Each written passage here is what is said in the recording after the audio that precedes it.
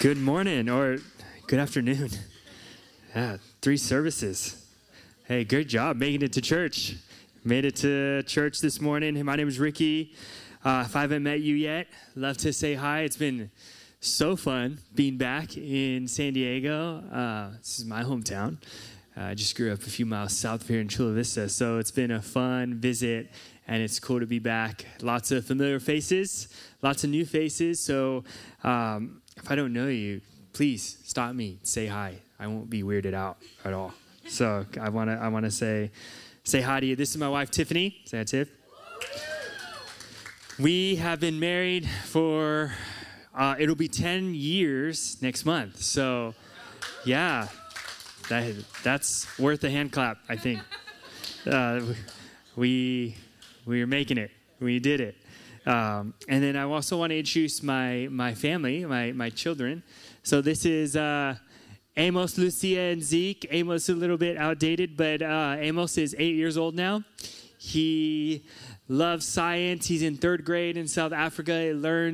He's learning Afrikaans and Xhosa in his school, so he's just really acclimating super well. Lucia is just such a sweet little girl. She loves animals and art. And Zeke just loves life. So if you know Zeke, you love Zeke. He's fun. And then we have a 4th baby who's not up there. There he is. That's Paxton.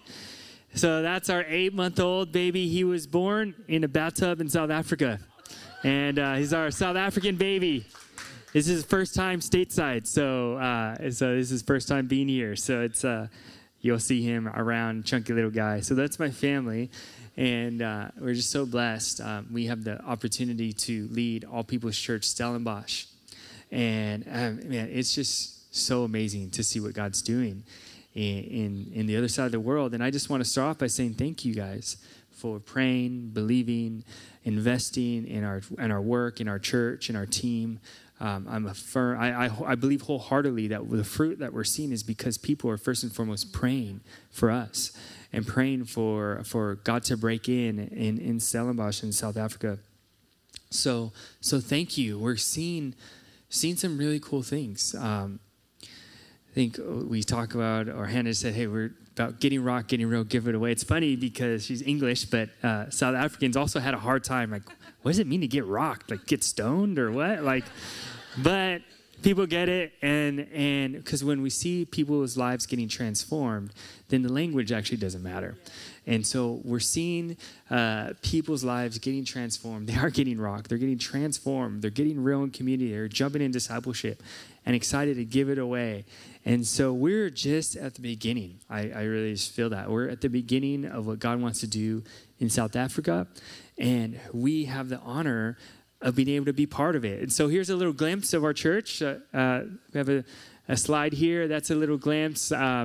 See, it's a diverse church of South Africans of all walks of life, and it's a cool community. A lot of you guys, we just recently hosted the SOT team that came out and visited some of them, and they got to experience it firsthand, and I'm sure that you can ask them, but it's a pretty cool church, and people are full of hunger for God.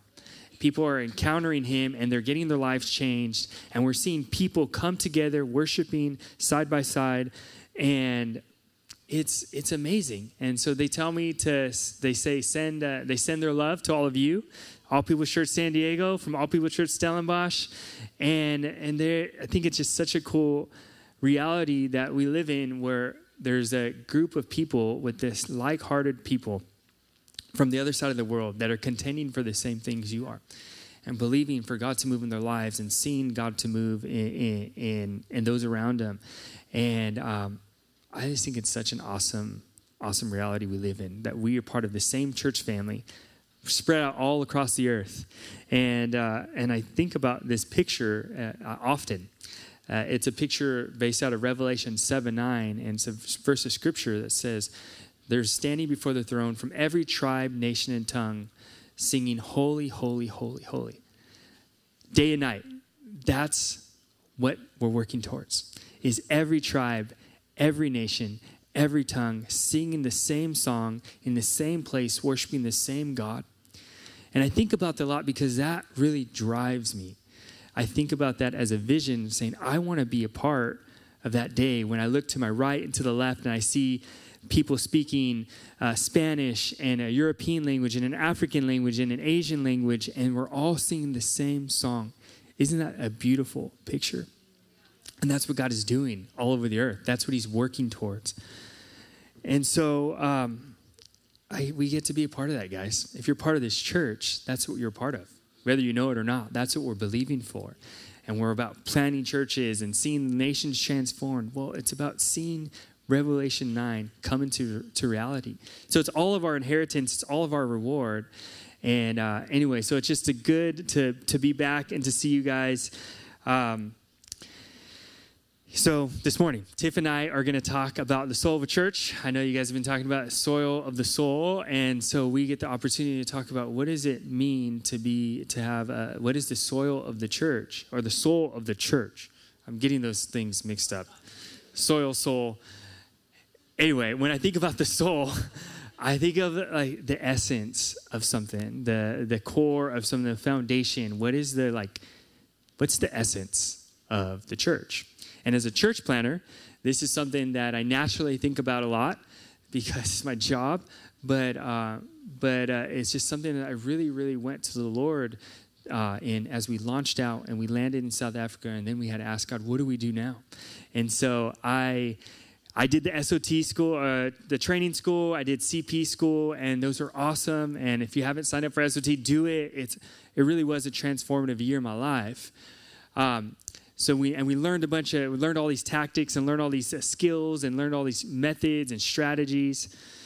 And then we landed in South Africa. We moved 2 years ago, left everything, landed, and then we're like, now what? And so I want to bring you just quickly into a journey that God brought me through to really discover what I would consider what is the soul of the church. What is the foundation? What is the essence? What is actually most important? And one thing I learned is that a lot of the things we do in church, nobody's fault, but it's just cultural. The way we sing, the way we sit, the way we do certain things are just cultural things because that's how we're used to. And a lot of that's really good. We need that to organize ourselves and to structure things. But also some of that is not in the Bible. It's just cultural. And God brought me on a journey of, okay, you're here. Let's identify what is it that is actually the soul, the core, the essentials, the lowest common denominator, so to speak. And so I asked myself this question, and I'm going to ask you guys, and you guys could just think about it, is why did Jesus come to the earth? And take a few seconds. Why did Jesus come to the earth? Okay. So I'm sure you guys had a really good answer pop in your mind. If you're like most Christians, you would probably have the right answer, which is that Jesus came to die for our sins. And you'd be absolutely right. But God brought me on a journey of expanding this reality or this idea, this question that he showed me. It's actually far more broader than that. He says he came to make all things new. He came to restore everything that its sin is destroyed, including our relationship with him. And that's why he died on the cross and saved us from our sins. So let's just jump in and let's look at what does Jesus say about himself. So we're going to look at a verse of scripture, but before we do, I'm going to give some context. How did Jesus start his earthly ministry? Well, go back 2,000 years ago, town in Nazareth in Israel. There's Jews worshiping, devout Jews worshiping in the synagogue, and the Romans were ruling Israel at the time. They were occupying it. They ran the show. They were in charge. And so Jesus walks into a synagogue of devout people who are worshiping, and he does something really profound. But just so you know, these guys that were worshiping were waiting for a Messiah. So the Romans were ruling. They were running the show. But God had promised a Messiah hundreds of years before. There would be a Messiah that would come and restore the kingdom of Israel back to the Jews. And this king would reign on David's throne forever. So these guys that were worshiping that day knew that, and they were waiting and believing, and they were hoping, even though hundreds of years have passed and now nothing has happened, and just mundane life is going on as it always has been. The Romans were leading everything. So Jesus walks in, he takes the scroll, and he opens it to this verse in Isaiah that's talking about the Messiah. And this is what he says in Luke 4:17 through 21. Starting in verse 18, the Spirit of the Lord is on me because he has anointed me to proclaim good news to the poor. He has sent me to proclaim freedom for the prisoners and recovery of sight for the blind, to set the oppressed free, to proclaim the year of the Lord's favor. Then he rolled up the scroll, gave it back to the attendant, and sat down. And the eyes of everyone in the synagogue were fastened on him. And he began by saying to them, today this scripture is fulfilled in your hearing. Wow. So it says this, everybody's eyes were fastened on him. And what does he say? He says, today, this is fulfilled in your midst. So a little further down in that same verse, in verse 40, or in the same chapter, in verse 43, he says, I must proclaim the good news of the kingdom of God to other towns also, because that's why I was sent. So why did Jesus come to the earth? Well, he says to proclaim the good news of the kingdom.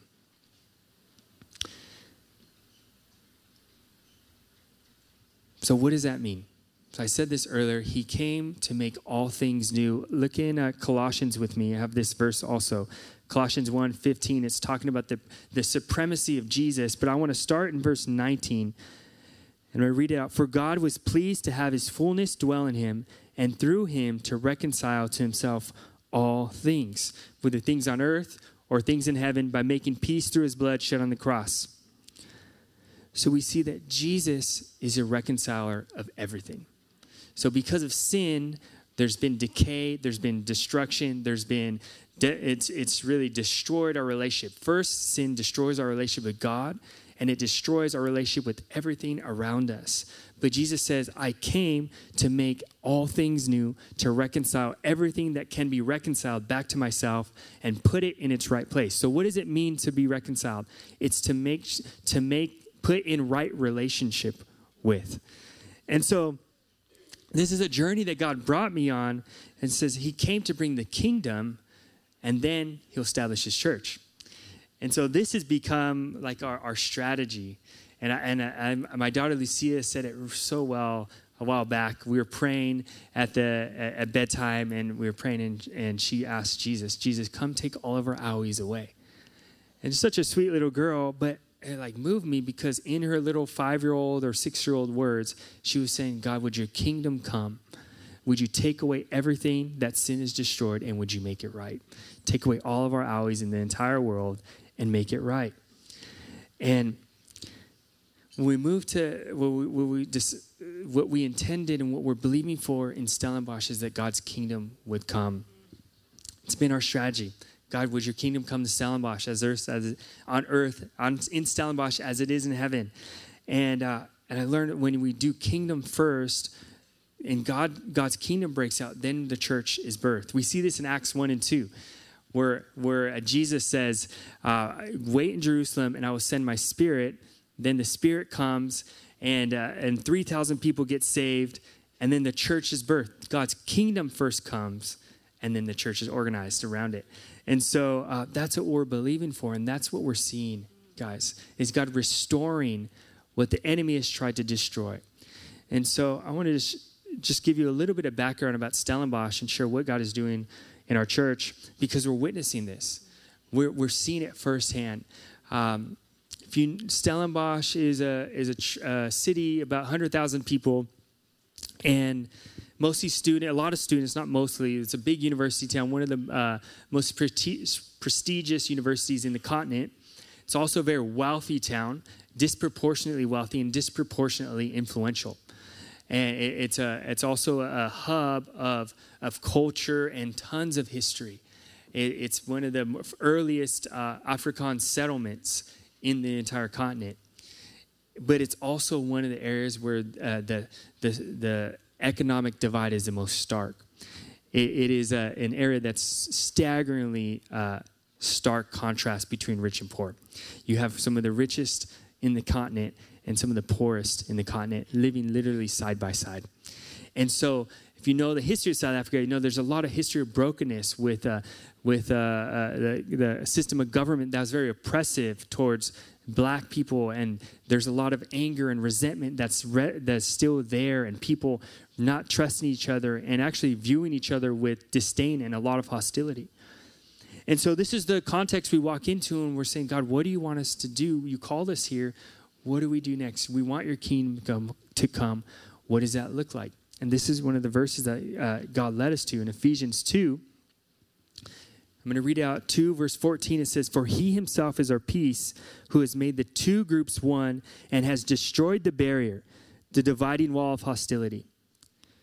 So if you know South Africa and you spent time there, you would feel it. There's a wall of hostility between people groups. And there's no more place, there's not a place, I think, more where that's more evident than Stellenbosch. It's a beautiful place. It's an amazing place to be. But there is a wall of hostility between people.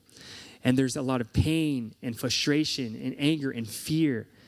But God said, I want to send my kingdom and I want to make all things new. I want to restore the brokenness that has been here for generations. And so we asked God, what do you want us to do? Well, we said, hey, I'm making the two become one, and I'm raising up a people that will go where no one else wants to go. And so at the time, we were meeting in a small house church in my living room, and it was awesome. But God started putting on our hearts, okay, it's time to take the next step. And we asked God, well, where do you want us to go? And God said, go where no one else will go. And for us, that was a township. And so if never spent time in South Africa, townships are, for lack of a better word, ghettos where predominantly Black South Africans live. And it's characterized by high rates of crime, extreme poverty. And if you're a white person, you just never go there. It's just, we tell people, like, why would you do that? I've been here my whole life. We don't go to that spot. And God spoke to us and said, don't go into the town. Go where no one else wants to go. And that's where I want to start building my kingdom.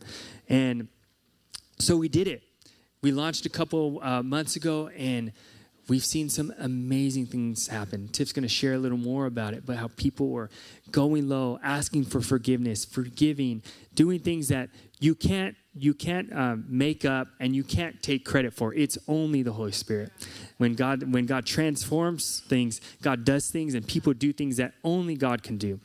And so we're seeing that happen, and it's really exciting. I just want to say we're just at the beginning, and it's been such an honor. But what I've realized, going back to why did Jesus come and what's the soul of the church? Well, at the core of it, it's relationship.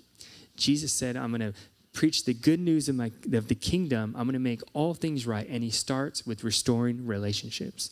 First relationship is he restores our relationship with him and then others. And so Tiff and I are going to share more about this, but said the first one that he wants to restore is a relationship with God. And so I just want to say, if you're in this room and you have a broken relationship with God or no relationship with God or a distant relationship with God, he's here to restore. He's here to make it new. God sent his son Jesus to die on the cross for our sin. He rose again. And if we believe in him and confess that he rose again from the dead, that we will be saved and we can be restored today. So I just want to say, don't wait. You don't have to wait. This is one of the reasons why he came, is to restore our relationship with him. Tiff's going to talk about how he restores with others. Okay, I love this view of the church. It's my favorite group of people in the earth, whether it's here or in Stellenbosch. I get to look out and see this community that is so powerful. I think sometimes we forget, even on a Sunday morning when you're prepping to come, right? You wake up, you get ready, you drive down University Avenue. Some of you check your kids in, you get your coffee, and you sit down. And in Stellenbosch, it's kind of the same, but our drive looks a little different. We're going to pull up a picture. But this is Kayamandi. So this is actually a very beautiful picture of the township. So when we're driving to church, we'll see chickens or pigs on the side of the road, children playing in the street. These are shacks that people live in or businesses that are in shacks. You'll see a lot of crazy things, street meat, cooking. But when we get into our building in Kayamandi, it's a lot the same, right? I check my kids in, I get my coffee, and I sit down. But I think sometimes we forget, because it becomes a routine, what we're actually a part of. The church is the most incredible, countercultural, life-transforming agent on planet Earth, from history past and in history future. We are the answer to the world. And I think sometimes we forget that. We even become partakers instead of actively engaged in what God is doing and his purposes for the church. Just like Ricky said, we start out, before we're in the kingdom of God, we start out, all of us, in the kingdom of darkness. And we're transferred into the kingdom of light. And in the kingdom, there's a king, right? And the king rules and he reigns and he has a certain way that he does things. And if we follow the ways of the king, everything's going to be right. There's not going to be chaos. There's not going to be a distortion. There's not going to be pain. There might be pain, but there's not going to be destruction and breakdown and death. There's going to be life and life abundant. And so the relationships, the soul of a church, what we're talking about, it's relationships, right? It's relationships with God. Obviously, we fall in love with him. We get to know him. We hear him speak to us. And then secondly, it is relationships with one another. And I would say foremost, he is calling us to relate to each other in the church in a very unique and dynamic way. It's the way of the kingdom. And it looks way different than the ways of the world. Right before Jesus' death, he has his disciples, so his friends, the people he's doing life with. That's church at that point in history. And he does this radical thing of its time, and he washes the disciples' feet. And he says something in the end, and it's kind of what marks us as believers. It is what marks us. I would say it's the soul of the church. It is what we are to be about. And it's in John 13, and he says, so I give you a new commandment. I command you, love each other just as much as I have loved you. Ooh, that is a high call. For when you demonstrate the same love I have for you by loving one another, everyone will know that you're my true followers. One thing that marks relationship in the church, or should mark relationship in the church, is love. And it's not the kind, right, that you see in the rom-com or the love story, or even a loving community, like I think of the Instagram pic with the caption and the friends on the mountain and like, this is the most epic thing you can be a part of. It's actually not that. That might be a part of it. You might do that, and that is awesome. But it's actually people who are loving one another in the way that Jesus modeled it. Now, how did Jesus model that? It is a love. He is calling us to a love that leads us to lay down our lives for each other. It's to operate in humility with one another. It's relinquishing our rights. It's staying faithful to the end. And for Jesus, it led him to ultimately die. It's a love. He is calling us to a love that is going to cost us something. It is not always going to feel good. It is not always going to feel comfortable. But that's what sets us apart, right? From any organization, any school, any military, any team. That is what makes us different, is because we are going to love like Jesus. And that's what's going to change the world. The center of a church, it's this sacrificial love. It's a love that pours itself out. And if you miss this, I really think we're missing the whole point, right? If we just come to partake or engage while it feels good, and then we stop, we're missing what he's actually calling us to, and we're missing the commandment that he asked of us. In the church, we are called by Jesus to love to the point of death. And here in America, right, chances are you're not going to die for the person sitting next to you. But in another nation or another part of the world, you might actually be asked of that. But here, it's more an inward death, right? It's not fun to talk about death, but it is. He is calling us to an inward death, that we would die to ourselves, right? Die to our agenda, die to our comfort, die to our things that we cling to, and in it, love people well. Love the person next to us. Love the person in the church. So when we moved to South Africa, we went with this amazing group of people. Some of you know them. They're incredible. There was about 10 of us, and we were so eager. When we got there, we're like, we're going to preach the gospel on the streets, which we did. We're going to pray for the sick, which we did. We're going to invite people into the church, which we did, and we loved it.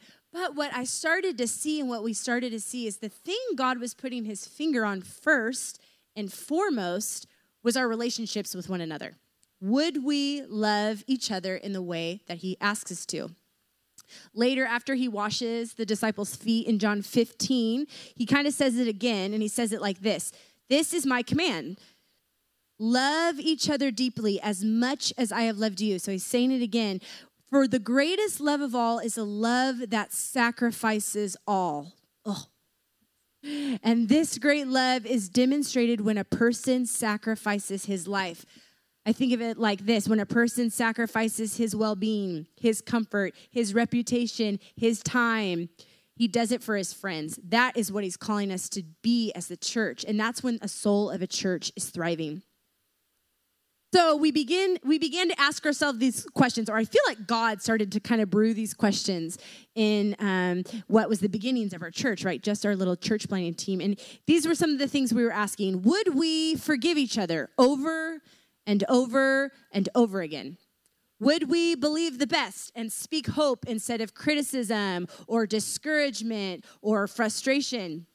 Would we long suffer, which means to suffer a long time for each other? Would we show up and initiate and not wall off when things get hard, right? Not actually keep putting ourselves out there in vulnerability? Would we actively participate even when we didn't feel like it? Would we learn to relate to one another because the same spirit is in each of us, not just because we had stuff in common, because sometimes we didn't? Could we learn to have friendship and relationship under the same mission and by the same spirit? Would we sacrifice our time for healthy conflict? This one is hard, but it works. Would we have multiple evenings of conversations, sometimes emotions flying? Would we press in until we felt peace and unity? Would we bless and support those over us when they do things we didn't understand, when they didn't see us, when they made a mistake and hurt us, when they sinned and wounded us? Would we forgive and bless and honor? Would we not become exasperated when we were leading people and they didn't mature overnight? Would we patiently walk with them in the process? And then this one I think is huge. Would we actively uproot offense in our own hearts? Stop pointing fingers at the others, but point the finger inside and say, hey, I'm not going to let unforgiveness grow into something in my heart. I'm going to pluck it out. I'm going to take responsibility for what's happening within. I'm not going to grow into bitterness, unforgiveness, and resentment. And that's a personal job by the grace of Jesus. Would we love like Jesus did? I started to learn that all the promises God had spoken to me, and one of the things that he shared was this epic vision of Africa as a whole, right, the continent. And there was this fire that started in the bottom, and this is in South Africa, and it went up the coast into northern Africa and into the Middle East. And I loved that picture. It's what motivated us to sell everything we own, leave our house, leave our family, go to a place we didn't know. Was this picture. I wanted to be a part of it. If you know me, I'm an intense person. I like intense things. Since I was little, I was like, I want to be on the front lines. I want to see God do things. I want to raise the dead. I want to see his kingdom. I want to do this. I want to be a part. So I wanted it. I wanted what God had promised us. But in his kindness, he led me to see that it's only through the pathway of relationships within the church. It's the loving the one person in front of you. It's forgiving the person over you. It's the one-on-one and the one-on-two. That's what's going to lead to the call of God. And it's the same for you. So the conflict, we all have it, right? If you're close enough to someone, you're going to have the conflict or the irritation or the offense or the misunderstanding or the injustice.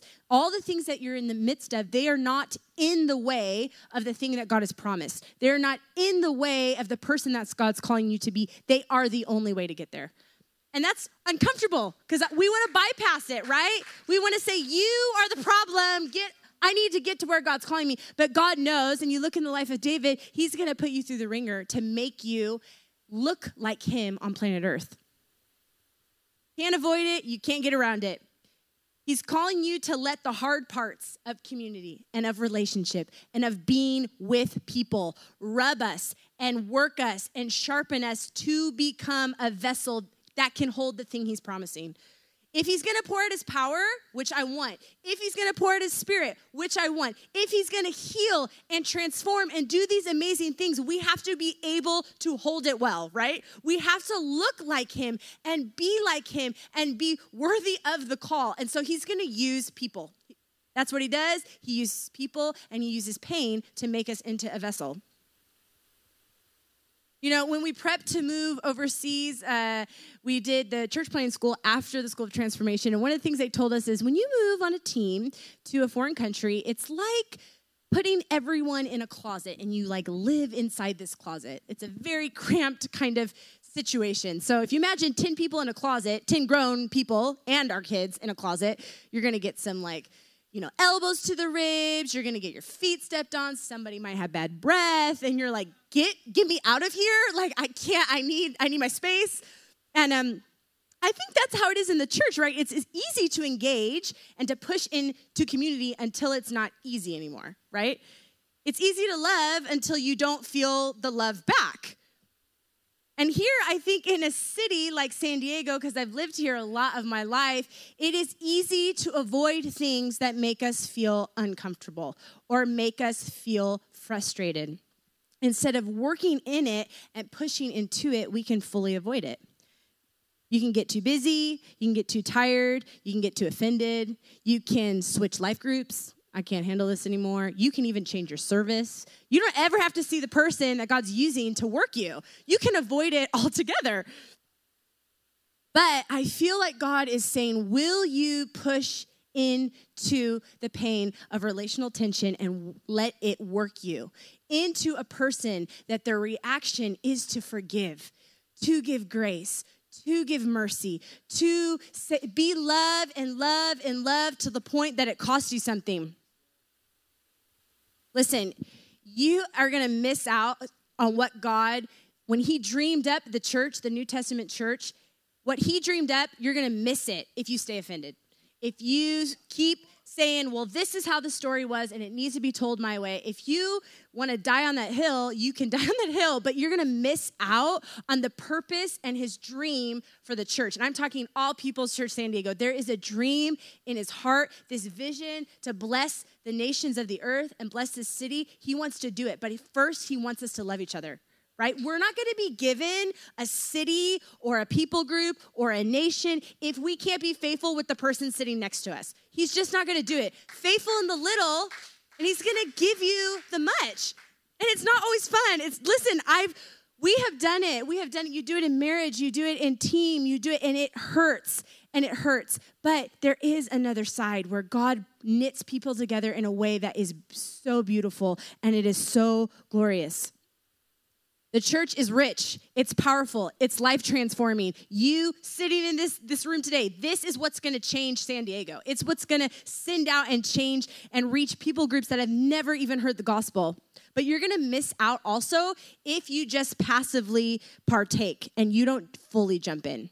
And I think that's something that's easy. It's easy to do that here. You can just come and take in and not actually have to put yourself out there because it is hard to be vulnerable and open yourself up to people. We have all been hurt, but I feel like God is challenging us. Show up, go deep, put yourself out there and really jump into his dream for the church.